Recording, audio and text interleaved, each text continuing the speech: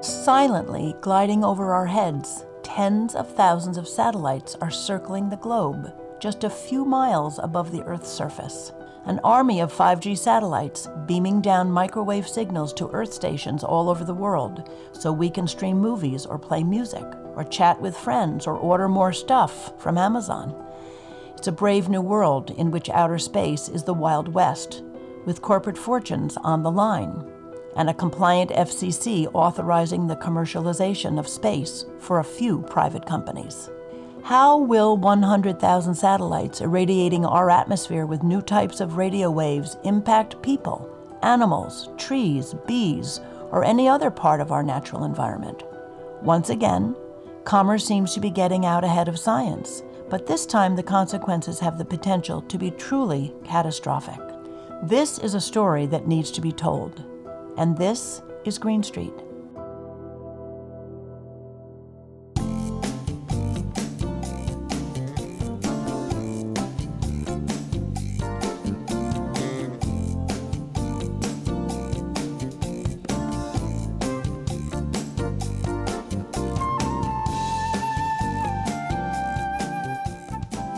Good morning, everyone, and welcome to Green Street. Doug and Patty Wood and our network of scientists, authors, medical professionals, attorneys, whistleblowers, and others all here on Tuesday mornings to help you understand a bit more about what's really going on in the world and how you and your family can live a healthier, safer, and more productive life in this increasingly toxic world in which we live. Today on Green Street, we're very happy to welcome our friend and colleague, attorney Julian Gresser and engineer Ben Levi, to talk about 5G satellites in space and how the FCC is quietly authorizing the deployment of tens of thousands of new 5G-enabled satellites, which they have neither the experience or the legal authority to do.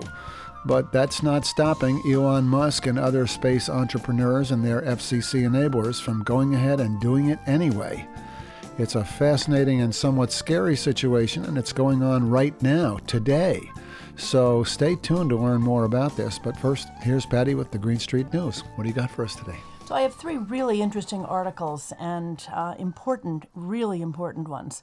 The first one is entitled Climate Change Contributed to More Than 70 Natural Disasters Since 2015. This was published in the Watchdog newsletter of the Public Integrity Group and written by Jamie Smith Hopkins. There's no time to waste in the fight against global warming, and here's one number that drives it home: 76. That's how many disasters and temperature anomalies scientists have demonstrated were made more likely or intensified by climate change from 2015 to 2020, from Hurricane Harvey's unprecedented flooding in Texas to extreme heat that played a role in the catastrophic Australian bushfires. The sobering statistic was in a recent report from the medical journal The Lancet that focuses on the warming climate's impact on our health and well-being. Researchers also pointed to rising deaths from extreme heat and an increasing caseload of diseases that flourish in warmer conditions. Though the federal government was discussing the health risks of a warming planet at least as far back as the 1980s, the Centers for Disease Control and Prevention didn't begin to focus on the problem until 2009. That's when it launched a climate program to help state and local health departments safeguard their residents. But the effort has been underfunded from the start. Few health departments are getting CDC assistance, and a decade of political resistance, first from states that would rather ignore climate change and then from the Trump administration, made things worse. The Department of Defense has called climate change a threat multiplier. Hearing the stories of people who needlessly died from heat, many in homes they couldn't afford to cool, underscored for us how much it's an inequality multiplier as well. People with less money, and political power especially, are often the most affected. This fact reveals a deeper question of justice, the writers of the Lancet piece said. Former President Donald Trump treated climate change like a hoax instead of a crisis, and his administration worked to undo efforts begun by his predecessor. But the CDC's climate program, launched at the start of the Obama administration, didn't make much headway during those years either. Biden has pledged to make climate change and environmental justice a priority. Soon we'll have a clearer picture of how his administration plans to tackle these intractable problems. You mentioned the military, concern about this. There's that video I hope people have seen called The Age of Consequences, which talks about how the military views climate change and, the kind of social unrest and migration that climate change is going to bring and the impact that's going to have. I think a lot of people think, well, we can deal with climate change, but it...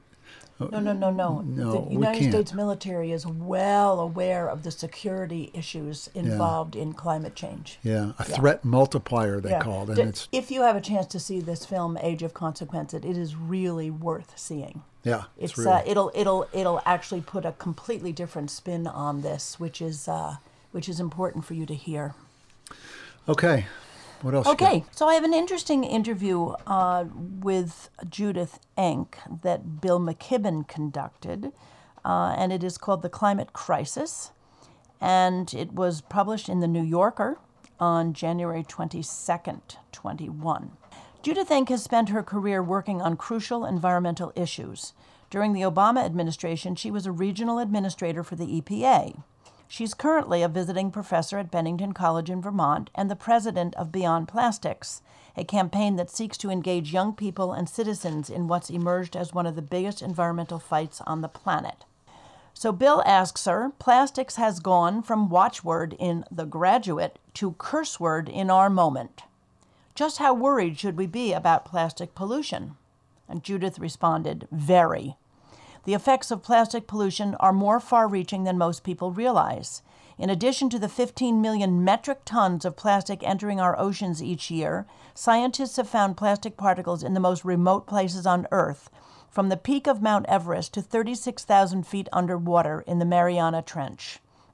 Microplastics can be found in everything from drinking water to soil, to beer, to table salt, to a cup of tea. In fact, we're all ingesting roughly a credit card's worth of plastic each week. Stunningly, scientists recently found plastics in human placentas. That study just stopped me in my tracks. We know that plastics are literally everywhere, but we don't yet know the full extent of the danger they pose to our health. We do know that plastics are made with a host of toxic chemicals that can interfere with endocrine systems, fertility, and more. And we also know that plastic production and disposal are major contributors to climate change. And Bill McKibben asks, so how does this tie into the fossil fuel industry? And Judith replied, plastic production is the fossil fuel industry's plan B. With the demand for fossil fuels falling due to the increased use of renewable energy, electric cars, and the like, the industry is banking on plastics to boost its profits and provide a market for all the ethane created as a byproduct of hydrofracking. And it's important to note that the fossil fuel industry, the chemical industry, and the plastics industry are one and the same, a three-headed monster. The industry is planning a massive build-out, with hundreds of new ethane cracker facilities that turn fossil fuels into the plastic pellets that can be made into many products, proposed in Ohio, Pennsylvania, West Virginia, Louisiana, and Texas.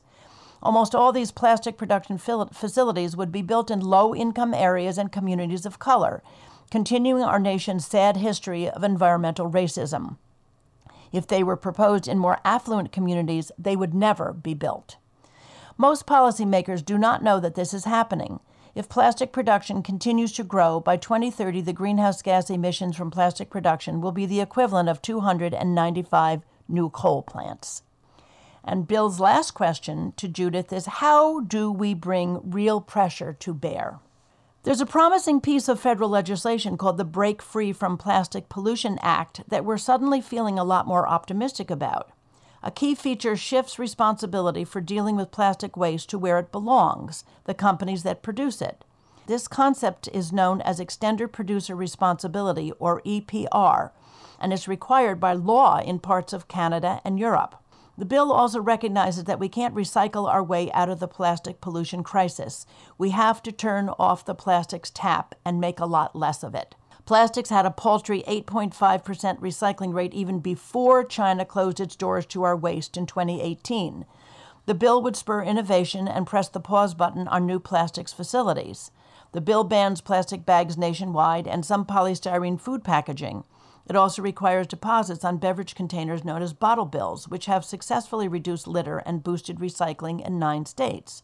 But for those who don't want to put all their eggs in a basket held by Congress, I'm a big advocate for what I call the plastics trifecta, a city, county, or state-level law that prohibits 3 of the most common single-use plastic items that are major sources of plastic pollution: plastic bags, plastic straws, and polystyrene foam, aka styrofoam.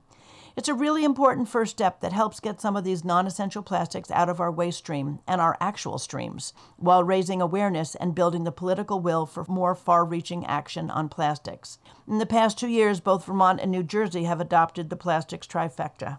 The U.S. makes up 4% of the world's population, uses 17% of the world's energy, and not surprisingly, creates 12% of the world's solid waste. This is not sustainable, it is not ethical, and it must change. I have met climate change deniers, but I have never met a plastic pollution denier.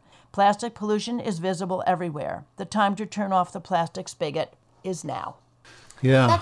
That's a really good overview. Yes, it is. I thought it was a great interview that she did with Bill McKibben. Yep. Excellent. Okay, good. Okay, and my final article is entitled Biden Environmental Challenge, Filling Vacant Scientist Jobs. And this appeared in AP News on January 30th. And it was written by Tammy Weber and Matthew Brown. Polluting factories go uninspected by the U.S. Environmental Protection Agency. Leadership positions sit vacant at the U.S. Geological Survey's climate science centers. And U.S. Department of Agriculture research into environmental issues important to farmers is unfinished. The rank of scientists who carry out environmental research, enforcement, and other jobs fell in several agencies, sharply in some, under former President Donald Trump, federal data shows.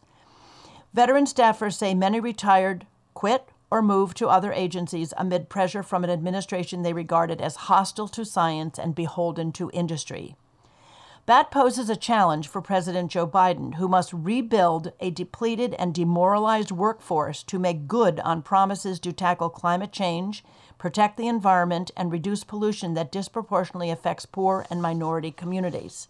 Quote, "It's going to take a long time to undo the damage that the Trump administration has done," said Kyla Bennett, a former EPA enforcement official who now directs science policy for Public Employees for Environmental Responsibility, or PEER, a watchdog group. Bennett said many scientists left as Trump's administration rolled back regulations and undercut climate work, leaving agencies with less experience, a work backlog, and unfinished research. Employment data shows more than 670 science jobs lost at the EPA, 150 jobs at the U.S. Geological Survey, which researches human-caused climate change and natural hazards, and 231 jobs at the Fish and Wildlife Service. At the USDA, more than one-third of staff members, almost 200 people, left the agency's Economic Research Service and its National Institute of Food and Agriculture in fiscal year 2019 after the Trump administration moved their jobs from Washington, D.C. to Kansas City. Not all agencies saw drops under Trump, and the drain of science jobs from USGS and EPA predated him. The EPA lost more than 3,500 employees, 22% of its workforce, over the past 2 decades, according to budget documents. At the USGS, 1,230 science jobs were lost since 2000, a 17% drop. Priorities change from one presidency to the next. Under Trump, the EPA emphasized cleanups of Superfund sites and shifted away from climate change. But those who experienced cuts under Trump say his administration brought something new: intense political pressure on agencies in the way of its pro-industry agenda and willingness to thwart legitimate science. Yeah, that was always, a worry. Yeah, they eviscerated all of these agencies. I remember Judith Enck telling us how many people were leaving. Right, so this was an interesting thing. Here's Judith working on plastics now, but she said, as EPA administrator, that it's going to take years. She says if he's in for 4 years, it'll probably take 10 years to rebuild these agencies. If he's in for 8 years... It'll never happen. Yeah, so there's a chance. Yeah. All right. Thanks, Patty. You're welcome.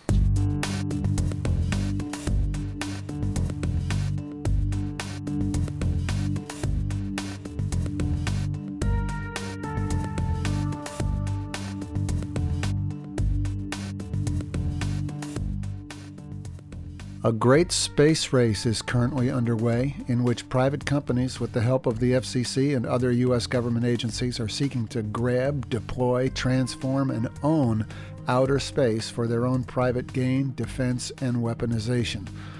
Over the next 10 years, up to 80,000 low-orbit satellites are scheduled to be launched, designed to carry 4G and 5G wireless telecommunication signals back and forth to Earth. This race to commercialize space raises many questions, and most of them currently have no answers. There are issues of cybersecurity, of environmental harm, of privacy, of interference with meteorology, and of course, the basic question of who exactly has the authority to say yes to this new use of outer space for commercial gain. To address these and other questions, we turn to attorney, author, and philosopher Julian Gresser, twice visiting Mitsubishi professor at Harvard Law School and the founder of the Healthy Heavens Trust Initiative, and Ben Levi, a technology and software consultant who works closely with Julian. We spoke with Julian and Ben a few weeks ago, and Patty asked Ben to start off with a basic explanation of 5G and why companies are racing to put 5G-enabled satellites in space. 5G is fifth generation wireless technology, and the fifth generation is just a whole amplification of the previous four, including the previous four, moving past them. And a critical part of that fifth generation wireless infrastructure technology are satellites. They're just a critical component, as well as the terrestrial component, in moving this fifth generation dimension of wireless technology global, fast, and to all of the people that it can possibly reach. That's one. So can I just ask a quick question right here up front, and that is that 5G cannot exist alone? 5G always has to have 4G or 3G? Correct. Think of the generations as both and. So they're including both 3G and 4G. And specifically, when we speak about fifth generation wireless, we are talking about higher frequencies of communication. Therefore, the satellites are going to use much higher frequencies of communication than have previously been used in previous generations and current generations. And what benefit does that have to the user, the consumer, or to all of us here on Earth? That's a great question. So if you could drop in and imagine or remember what it was like with 2G, that was when we had regular cell phones and they weren't really doing much. And then 3G came along and all of a sudden we could surf the internet, and that was a revolution. Mm-hmm. There's a whole decade of that coming out. 4G is when that speed got higher and so did the frequency. And now we were able to stream videos and do conferencing and upload to YouTube, and all of our video social media, the huge social media giants, have been successful because of 4G. And now just imagine and drop into what 5G is going to bring to the table. So, Ben, we've had satellites in space for a long time. What's so different about this? So we've been having satellite internet for many, many years in very remote areas of the United States and the planet, really. And they have suffered from two aspects of it, one of which is the satellites themselves are 23,000 miles above the Earth in geosynchronous orbit, and therefore there's a time delay called latency between sending the signal up to the satellite and beaming it back down again.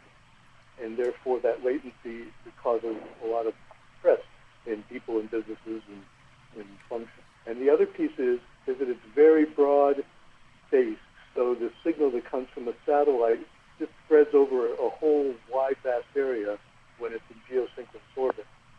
Now imagine bringing those satellites closer and closer and closer and closer to the Earth. And the closer they are, the more satellites you need, and the fact that they now orbit around the Earth and they don't just stay in one place. So you could imagine the grid that Musk and others are deeming necessary in order to provide their customers, people on the ground who don't have access to any other high-speed broadband internet, with decent broadband internet service. That's the function, at least the commercial function, of the satellite networks, whether they're Starlink or Kuiper or whatever system that they're being put on.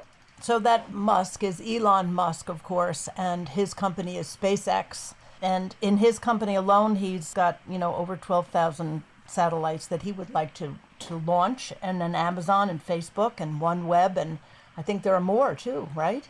Correct. Yeah, and that's just from the United States. This is Julian Gresser. Right. You have to understand that other countries, which is part of the larger context here, are jumping into the race. The UK, Australia, certainly China, Japan, and so forth. So this is another dimension we may want to discuss today.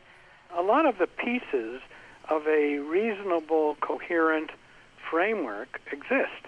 The problem is that to date, and particularly under this recent Trump administration, that the FCC at the highest levels has been given a carte blanche to do whatever it really wants to do, and it has seized control, and you could call it operational control, the self-proclaimed lead agency, and essentially making decisions on its own ex parte, which have not only profound implications for other federal agencies in the U.S. that have jurisdiction and missions that directly involve satellites, but with complete defiance of U.S. domestic law and this body of treaties that have been set up specifically for outer space, but for all the other issues that are involved, and international organizations, World Meteorological Organization, just as one example, WHO and so forth, complete disregard for the existing apparatus. Right. As if the United States can write and 5 people, more specifically, 5 FCC commissioners, can determine the fate of the planet. Right. So that's what I was trying to say, is that there's no oversight. Nobody's telling, nobody is controlling what the FCC is doing. That's right. That's right. None. That also, by the way, provides a clue to where I think we may want to go in this interview. Is there a path, a balanced path forward? And the fact that it is so concentrated on 5 commissioners who will be the first to tell you they know very little about any of this. All the concerns that we may want to discuss today, none of these people, nor the agency itself, has domain expertise. These people are making decisions that will affect the whole planet. But that's the good news, because the good news is what they're doing is illegal. And there is a sound legal basis under international and federal law to check, to help them gather the resources they should require to work with other agencies, and in the meantime, pause. Treat this as if you were a business, Doug and Patty, and you had a new product. Wouldn't you want to test the product before you expose children and the general public to it? You probably would test it, you'd assess it, you'd do a small market survey. You might have insurance, liability insurance. They're not doing any of it. And so I'm saying, and we're saying, treat it as what it is. It's an experiment by some geniuses, beginning with Elon Musk. He's obviously an extraordinary person, but it's an experiment. Don't make the entire planet pay the costs and assume the risks of your experiment. You've got some satellites up in the sky. Okay, let's assess what's happened. Let's assess the risk. In point of fact, and in sum, we want to pause.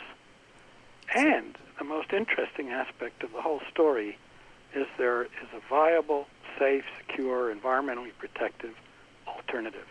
And that is really what people need to come back into balance and consider: optical fiber to the premises, optical fiber wired to the premises, and what are the implications and what is the kind of informed choice that optical fiber to the premises offers consumers in this country and all over the world as an alternative, or perhaps in balance with a satellite infrastructure. You're listening to Green Street on WBAI, and our guests this morning are Julian Gresser, attorney, author, and philosopher, and the founder and director of the Healthy Heavens Trust Initiative, and Ben Levi, a technology and software consultant who works closely with Julian. So let's go through some of the concerns that we've got about this, and I'm thinking about your proposal to challenge the FCC. If you wanted to organize the concerns, there are 8 domains of risk that immediately kind of come to mind. And at the core, the U.S. government and the technical community is very sophisticated about risk assessment. There are all sorts of modalities, methodologies of risk assessment, and various agencies, Department of Agriculture, for example, NOAA, obviously the DOD, use risk assessment methodologies all the time. Mm-hmm. The odd, again, thing about the satellite story is it doesn't seem that the FCC has availed itself of these methodologies to address the risks. So what are the risks? There are 8 domains. The first, I guess you could call it the most dramatic, is the risk of collisions. And just as a vivid example, in January of this last year, 2 dead satellites almost collided. 60 feet prevented them from colliding over Pittsburgh. And you can easily validate how many past accidents there have been that are in the public domain by just looking that question up under Wiki. So it's clear that collisions is a major area of concern. NASA has expressed grave concerns about it in a public letter to the FCC. And the issue of debris is connected because there is so much garbage in space, just like in the oceans now, and this debris travels at high speeds. That if it hits a satellite, it's extremely dangerous. Julian, let me stop you for a second. I want to ask Ben, how big are these things? Are we talking about, a basketball? Are we talking about a garbage can? Are we talking about the size of a car? How big are these satellites? The satellites themselves, I believe, are about 1 meter square until they're deployed, and then, of course, they've got this major TV array that orients to the sun to provide the satellite with power, right? I see. Okay. So the satellites themselves, these are specifically the ones that Musk is launching. Mm-hmm. However, there are dozens more, but they've modularized them into 1 meter by 1 meter square modules that they can then clip onto each other to make bigger.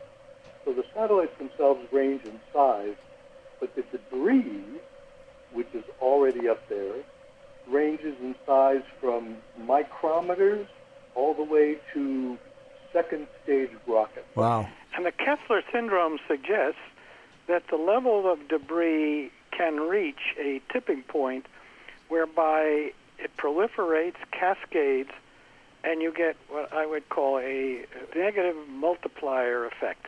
Okay, so we have a real potential problem with collisions and all the junk that's up there in space. What are the other concerns that you've got about this? The second one is cybersecurity. Cybersecurity has 2 very powerful dimensions. One is the seizure by either hostile governments or amateurs, hackers, of what's called operational control of the satellites to weaponize them or use them in some ways to significantly subvert the existing infrastructure. And it appears that for a whole variety of reasons that we've uncovered, that the satellite/Earth station infrastructure is extremely insecure and vulnerable. And that this is not just ourselves, this is what the U.S. government and other agencies who are deeply concerned are saying. And so really our petition and other legal work is really extending a hand out to, for example, the Cyber Infrastructure and Security Agency, CISA, which has a dominant and very important role, which has really been in some sense cut out from the FCC's specific licensing decisions. It is a fact, it appears, and I'm not technical and I certainly don't have access to classified information, but that a skillful terrorist type could seize operational control of the satellite or a constellation in a rather short order time, and that the fundamental operating premise because these satellite software systems are encrypted, their secure is invalid. And therefore, the U.S. government knows that it is highly insecure. This is in part why we have a special law, the Secure 5G and Beyond Act, and a national plan, the result of 180 days from multi-interagency work. But the experts in the area tell me that they operate in what is called zero-trust architecture. It's fundamentally vulnerable. And meanwhile, the FCC is just blithely signing off on these applications, but no requirement of a mitigation of a cybersecurity plan from the companies or measures to mitigate, and not to mention the fundamental point, which runs through this whole discussion, is there's no insurance, no agreement for indemnification. The fundamental premise is that the public ought to be paying for the satellite experiment. I call it the public pays principle. Mm-hmm. No insurance company in the world will underwrite the range of risks we're discussing today. They're simply uninsurable. I just wanted to make a little point to our audience about the fact that these satellites are not insured, that nobody's insuring them. But it is actually true that none of the telecoms are insured. Reinsurance agencies like Lloyd's of London and Swiss Re have denied them insurance, liability insurance, because it's just a dangerous technology from the research that they have done. It's an experiment. That's what I'm saying. Even just, cell phones and, regular wireless, terrestrial wireless transmissions. I just wanted to point out that the auspices in which they deny these coverages are because they consider contractually that RMF, EMF radiation is considered a pollutant. Mm-hmm. Yeah. And because it's considered a pollutant, it's considered exempt. Exactly. Insured. It cannot be insured against. That's what the insurance companies are using as a way to say we don't indemnify any harms from RFR radiation. Right. Okay, sorry. Moving on. Okay, so we got collisions, we've got security. What else is on your list? The third, which we could have a special program all itself, is really the environmental aspects of this, the environmental dangers, the climate change dangers. Mm-hmm. And here there's a long list that I can just very briefly note, which has to do with the body of international law that really recognizes a public trust in the heavens. That it's not as though we're the first people to have been concerned, and there is in a variety of international treaties, whether they be biodiversity or cultural heritage, reference to the law of the sea and so forth. You can't just go up and rape the heavens and treat them as a garbage can and as a platform for warfare. I mean, nations and enormously able people have thought about this. And so there is a strong argument to say that the public trust in the heavens is sacred. And when we go up to outer space, we do it with humility and care for all of humankind and the living environment. And because then there are issues of beginning with all the environmental impacts, none of which have been addressed in terms of trees, of insects, of bird migration on the environmental front. There's light pollution, so that astronomers who depend on the dark skies are losing financially, economically, contracts that they have spent years negotiating and treasuring to do their research are being impaired. And then, of course, there is the effect on the ozone layer and the impact that has on the aerosol treaty from a legal point of view and effect on climate change. And then we go to the health effects. There is not, when we think of satellites, as has been emphasized and you pointed out, we're looking at not just simply what's happening up there in the heavens. The satellites can't operate without Earth stations and base stations. And these base stations have, particularly base stations, emit significant levels of RFR, as well as Ray Broomhall, attorney in Australia, points out that all these electric fields already also have magnetic fields, and one of the big moves is to have wireless power transmission, which is certainly an area that the IEEE has looked at, and so forth. And then, of course, the impact on weather prediction, which is intimately tied to agricultural security and the like. Now, the key important point is in all these areas, and of course, coming back to the health aspect, these blanket license to millions and millions of the Earth stations in the United States means that the telecom companies can place these Earth stations wherever they want, without any kind of community ownership or buy-in or control or anything. And what we're saying is that at the most basic, at least assess the impacts in advance. Look into it.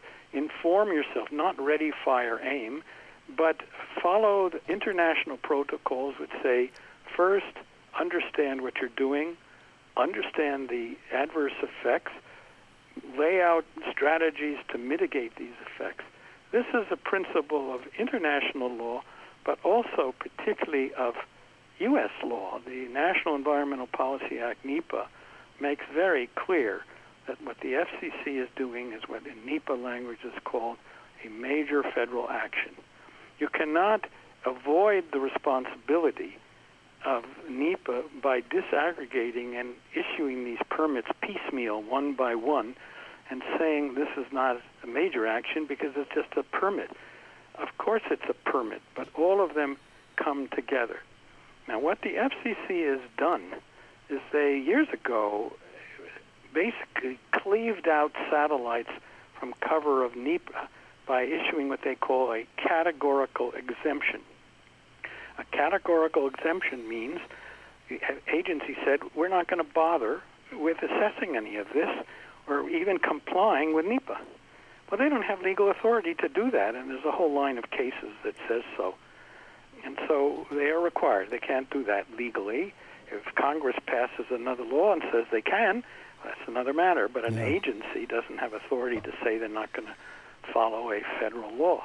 Now, by the way, in terms of the pollution damages, and even more so on in regard to collisions, which was the first domain of risk, the FCC has taken the improbable position, and here this is so extraordinary that it really, I almost have to sort of speak very slowly so your listeners can absorb what I'm now going to say.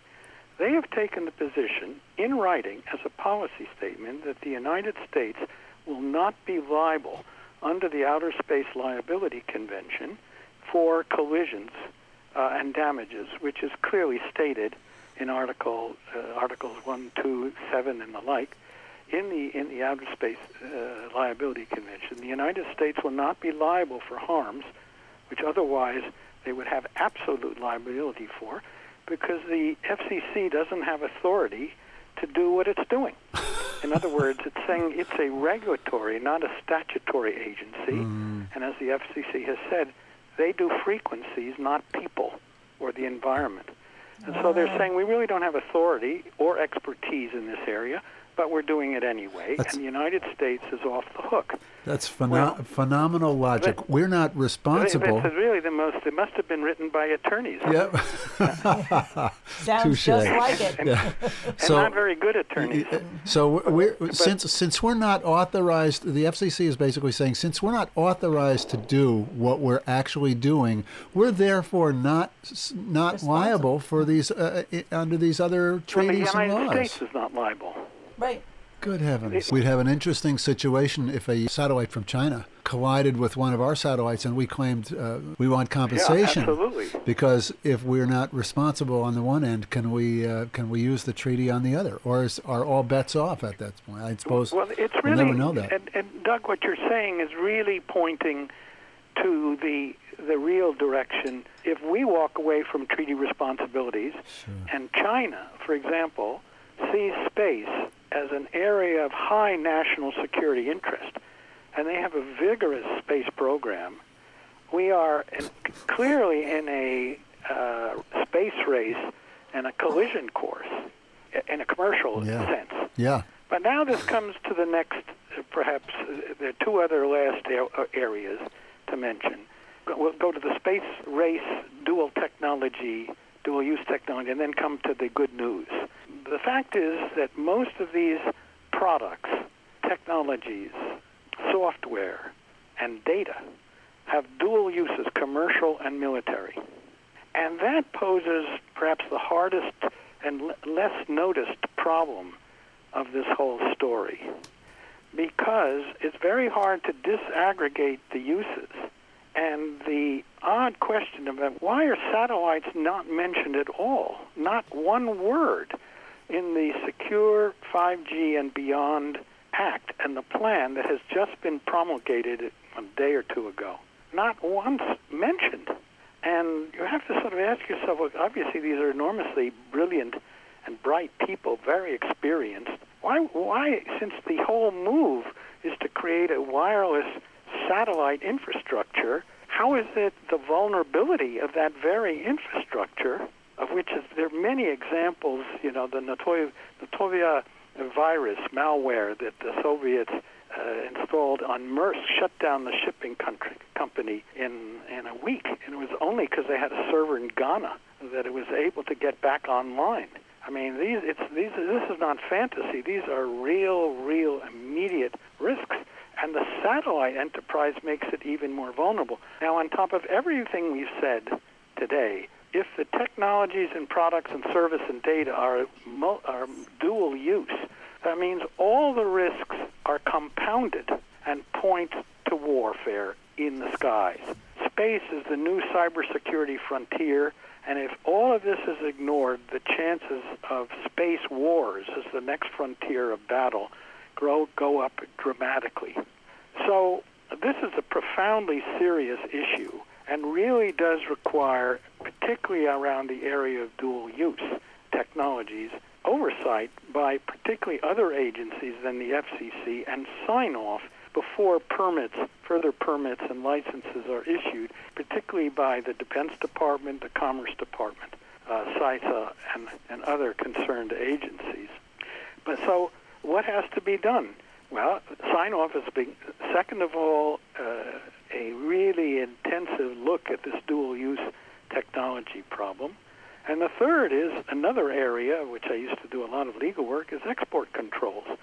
I'm not quite sure at all that there is export control sign-off because it is the very nature of these satellites that they're dual use. If they had to comply with the export control laws, it's very problematic with many of these licenses would be granted. You're talking about the export of military export of product. Uh-huh. I mean, by putting up a satellite, you are enabling an export of a product, of a service, of software, of data, of technology.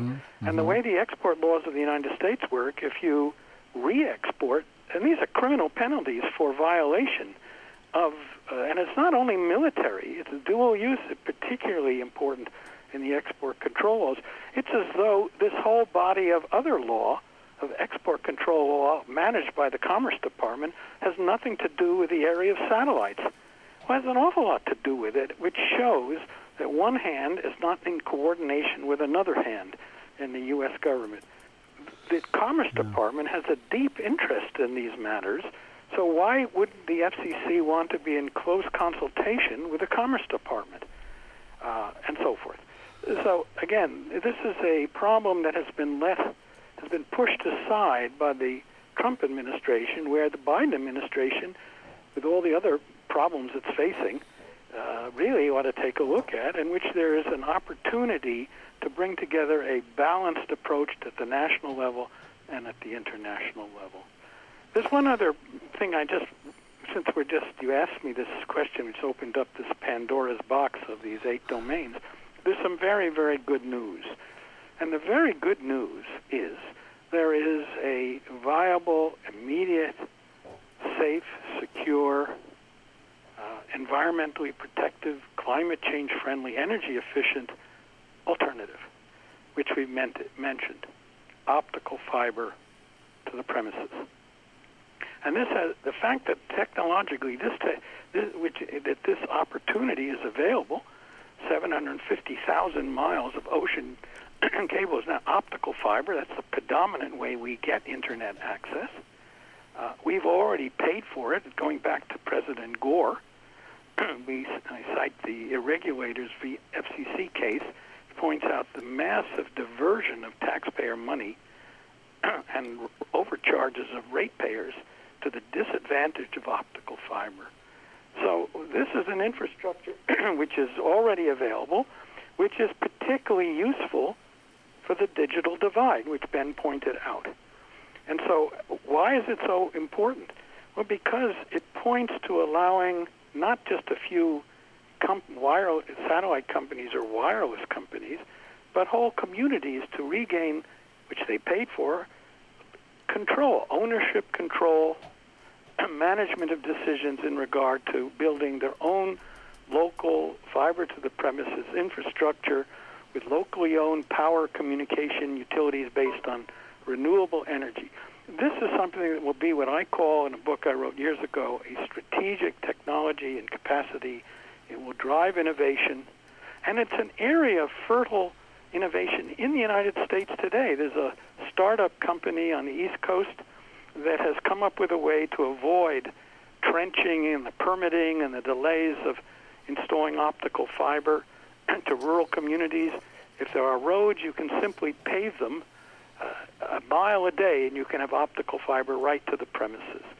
So this is an area where we ought to be under a policy of neutrality, strongly emphasizing and reinforcing our own domestic strategic technologies here, which obviates the entire need for these for 80,000 or plus commercial satellites.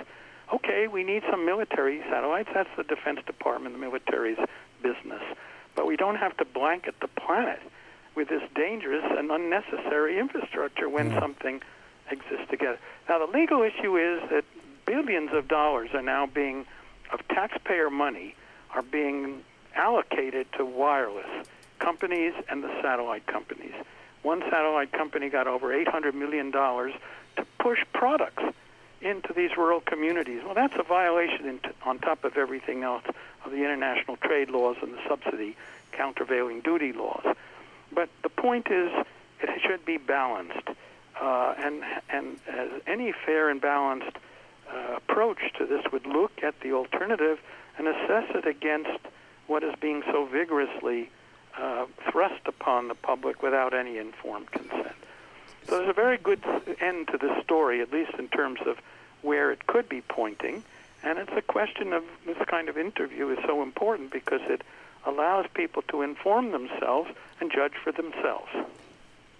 And it's also a very simple supply and demand situation, as so many things are in environmental health. If the public is educated, they're going to demand a safer technology or a safer product or whatever, and the industry will supply that. Absolutely. And I think a lot of people may think we're talking about something that's going to happen in the future. Ben, talk a little bit about what's out there. I remember you telling me there was a website where you could actually track these satellites that are going over our heads. So there are a number of wonderful open source websites out there. If you just do a search for satellite in the sky or something, and you put in your address, and it will tell you exactly what satellites are going to be going overhead, at what particular time they'll be visible, and where to look at them in the sky. So there's that map. There's also a map of showing the whole planet and all of the thousands of satellites that are currently orbiting and all the debris, and that's just amazing to look at. And the answer is that they're piling on more and more and more, and they're already coming out with a beta version of the Starlink constellation, having launched already almost 1,000 Starlink satellites with another potentially 11,000 more to go. I mean, they're talking about saturating the sky just with Starlink, let alone the other ones. So they change all the time, and the last time it was changed was just a few days ago when OneWeb, just coming out of bankruptcy, who had originally applied for 48,000 satellites, that was pending application, reduced their application to 7,000. So that number that we talked about, 80,000 plus 100,000, right now is probably closer to 55 to 60,000, which is still, Doug, 12 times more than all of the satellites functioning in orbit as we speak. And practically, they have a life expectancy of about 5 years, is that right? 5 to 7 years, and then in theory they totally burn up in the atmosphere, and nobody really knows how good that's going to happen. So they have to constantly be launching more to replace the ones that have end of life. And that's their insurance plan is, don't worry, they're going to burn up? That's correct. Well, that's what all satellite insurance plans are. Yeah. Don't worry about it. Don't worry, it'll burn up. Holy Christmas. Oh, that's right. As Julian is so fond of saying, Werner Braun says, what, Julian? You shoot the rockets up, who cares where they come down? Yeah, exactly. There are different ways to look at this. You can look at the immediate evidence of harm, past collisions, near misses. You can look at the, as I say, this extraordinary compounding cybersecurity risk, both for loss of operational control and privacy, or effects that we seem to be observing, some of concern in terms of bee reproduction, bird migration, the clear immediate damages to astronomical research and impairment of contracts, and then, of course, the human effects of putting these Earth stations down with either no radiation hazard reports as required by the FCC's own rules, or defective ones that either are unsigned or where the data looks contrived. All on top of all of that, there's the process part of it, the legal process. When the FCC covertly allows an applicant to drop elevation from 1,200 kilometers to 500 for X number of thousands of satellites, and does it in a day without any public hearings, it really matters when you have a modification of elevation. But they're doing it, as I say, without any sensitivity to the dramatic impact of dropping. Even the FAA has become deeply concerned now about interference with air traffic. And so none of this is right before our eyes is happening in a regulatory or non-regulatory sense. So this is immediate. It's not something that is somehow out there. And we must always remember that the terrestrial part of this is intimately tied with what's happening in outer space. You can't have satellites unless you have ground control, at least at present technology. Right. So there are direct and immediate impacts on populations, none of which, exposed populations, none of which have any say in what is this. So what we're trying to do in our, what's called a petition for emergency expedited rulemaking. And what we're saying is that the FCC, in the most stark way, has to follow international and federal law. That's the most basic. And until it does so, it must pause. Now, in terms of the experiment, what they've approved already, treat it as such. So let's find out, has there been any harm? Is there opportunities for innovation? How can we mitigate whatever harm is committed? Can we get insurance? Let's do all the fundamentals now. We're not asking them to claw down the satellites. That would be unreasonable. But pause. Let's think about what we're doing, and let's examine vigorously alternatives. And we believe that is a winning case because it's not just the petitioners. And I would say we have now strong support for something called the Healthy Heavens Trust from 50 different countries, for 80 organizations, thousands of individuals, so forth, all over the world. We've written a declaration, which many have signed. We're beginning to have strong support at levels of government in Australia and Japan. This is something where the FCC, if it were enlightened, and it very well may become a more enlightened agency under the present Biden administration, could say, we see it as an opportunity. Thank you very much. Let's all work together and do it right. I do have real hope because our whole spirit of this is not antagonistic or belligerent. It really says this is a deep complex, it's often called a wicked problem. It's a tragic choice between, do you want to have electric cars, do you want to have rural broadband, or do you want to sort of stop this and kind of go back to the 4G Stone Age? And the answer to that is no, of course we don't want that. But there is a balanced solution which will save millions of lives and prevent probably these next wars in space, where if we think this through the way Albert Einstein suggested, we cannot solve today's problems the same kind of, I insert the word primitive thinking, that we've had up till now. We need new ways of thinking about these complex problems, and they deeply are complex. But it's not as though we don't have an existing framework of international and federal law to help us. Right. And we have goodwill from countries around the world. We can solve this problem, but not in the way we've been doing it up till now. You've been listening to Green Street on WBAI, and our guests have been attorney and author Julian Gresser and technology consultant Ben Levi. You can find out much more information about this at the website Julian has set up. It's called resilienceMultiplier.com.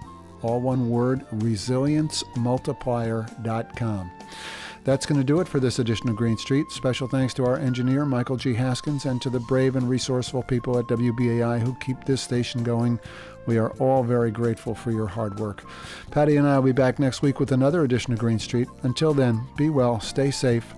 Things are going to get better.